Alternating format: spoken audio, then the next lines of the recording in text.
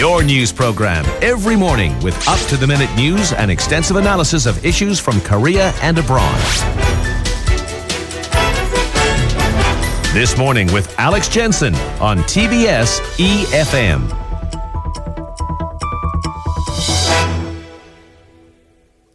.39, and to pick up any of the recent press comments on the Trans-Pacific Partnership, it would look like an understatement to suggest that this deal is on the ropes.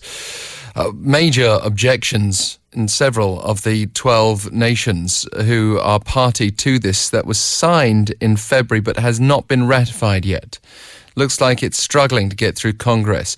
Japan's lower house representatives are to vote on ratification this Friday. This country, South Korea, didn't actually get involved with the deal initially, but is potentially going to be part of it in the future. That's if it even gets off the ground. David Gantz is a professor at the University of Arizona College of Law, currently visiting Georgetown University Law Center, and joins us on the line. Good morning to you from Seoul. Good morning. How are you?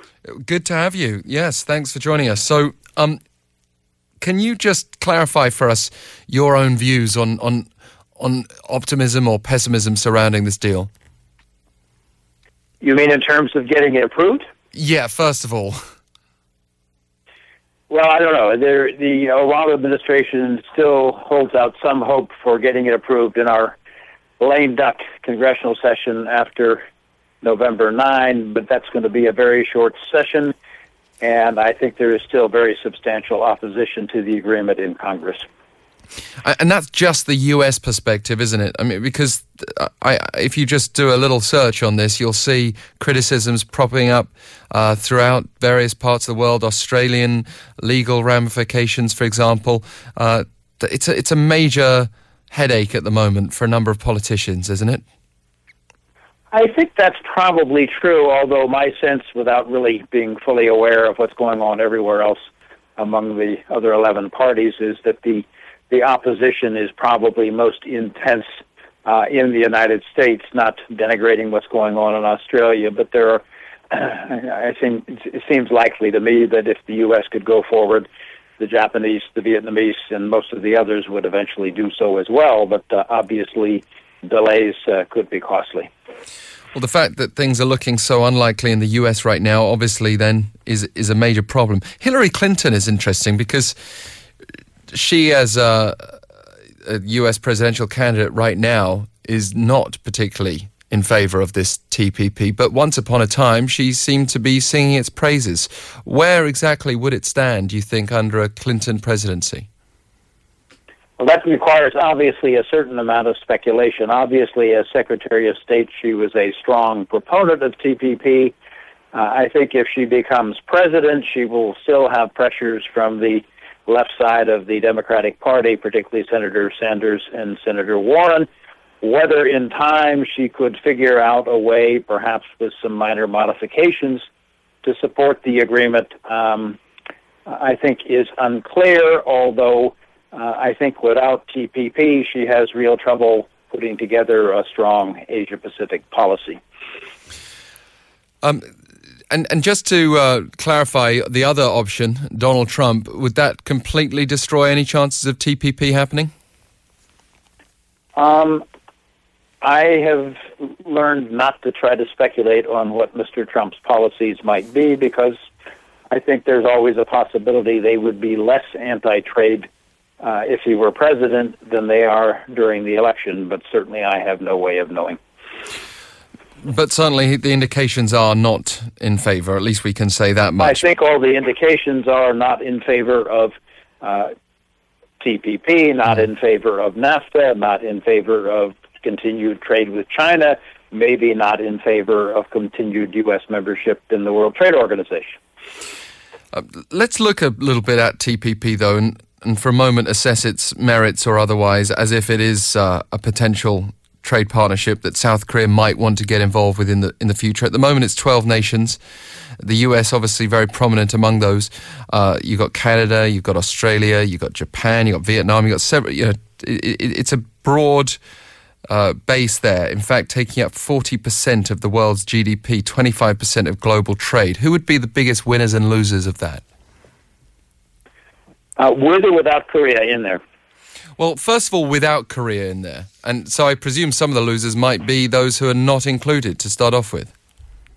Yeah, I think for the U.S., the big benefits are more trade probably with Vietnam and with Japan. Those are obviously the two biggest economies.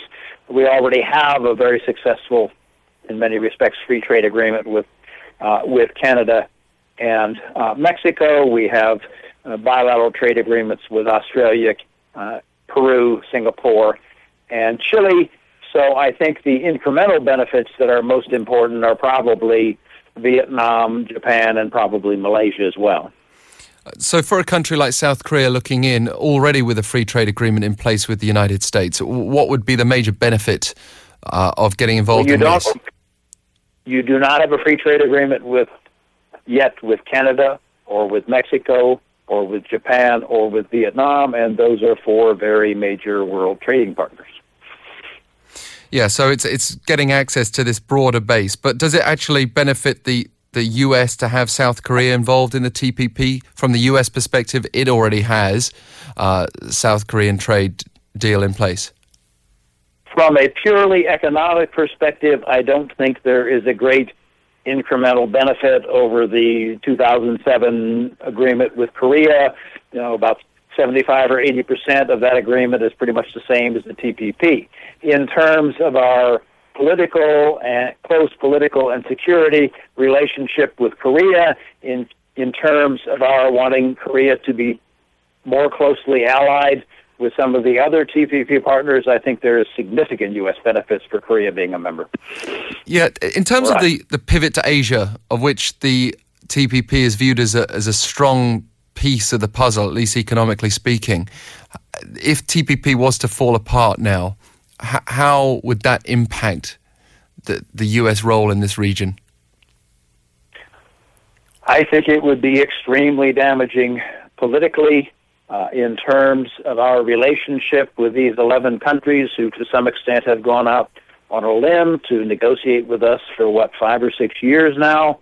As I say, I think what optimism I have that Mrs. Clinton as president would figure out a way to go forward is based on the fact that I think without TPP, it's going to be very hard for her to put together a credible Asia-Pacific policy. What about some of the other concerns that we've not touched on here, like, for example, investor-state dispute settlement provisions, this ISDS acronym that crops up so often? That's a very sensitive issue to some extent in Australia, to a much greater extent now with many in the Democratic Party in the United States who feel that this type of mechanism helps to encourage multinational enterprises to move jobs from the United States to lower wage cost countries by protecting their investments, and some of whom feel that labor unions and environmental groups ought to have the same opportunities for such litigation. But do you see that as being a deal breaker, or do you think that's something that the parties involved here would be able to work around and be able to appease critics of?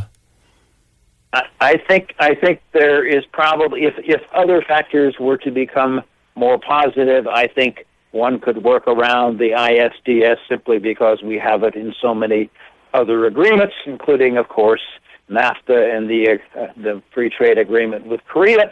But it's very hard to say. As you probably know, the EU agreement with Canada almost fell apart last weekend because of ISDS, and it's going forward provisionally without ISDS. So who knows what the implication will be there. Professor Gantz, thanks for joining us today. You're welcome. Great to have your analysis. Professor David Gantz from the University of Arizona College of Law, currently visiting Georgetown University Law Center. And we'll welcome further views on this right now. You can tweet us at EFM This Morning.